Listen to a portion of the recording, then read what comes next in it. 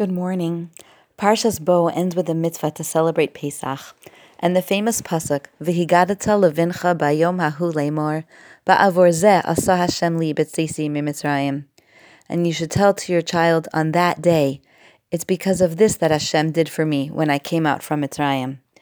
The next pasuk continues with the mitzvah of tefillin. It should be on your hand and between your eyes. L'man tia toras Hashem b'ficha, ki biyad chazaka hotiacha Hashem mimitzrayim.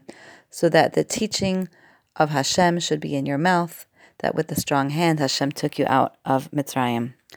Rav Shamshon Raphael Hirsch points out that by Yom Hahu, on that day, the day when we're conducting the Pesach Seder and celebrating the Yom Tov of Pesach, that's the day when we teach our children the foundation of Jewish life. Hashem took us out from Egypt, and this is the groundwork of our relationship with Him and our faithful commitment to His Torah and mitzvahs. Why is the middle of a holiday the best time to teach this to our children?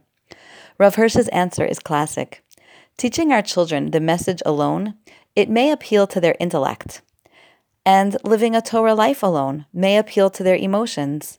But we have to combine them. We show them with the personal example of the Pesach Seder, and at the same time that we're doing the mitzvah, we explain what we're doing and why we are doing it.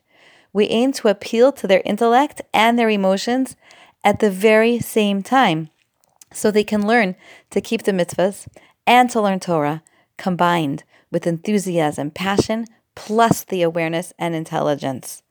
We demonstrate how to live a Torah life, and at the same time, we explain the hows and whys behind our actions. That's why the mitzvah of telling to our children is on the very same day that we're doing it with our children. A Torah Jew doesn't have a compartmentalized life, but rather we live and learn, ignite our intellect and our excitement, all together in a rich package experience. It's not learning alone, and it's not living alone. It's combining it all in an impactful way. This beautiful integrated approach is one that every parent can share with their children.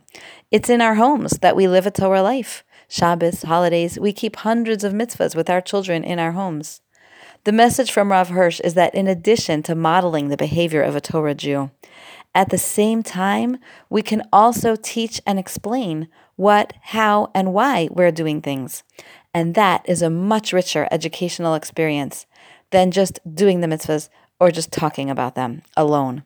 Living a Torah life and at the same time talking about it, explaining its meaning and its significance, that's the opportunity a parent has to fulfill this pasuk of V'higadata levincha. It's something we have a chance to do all the time.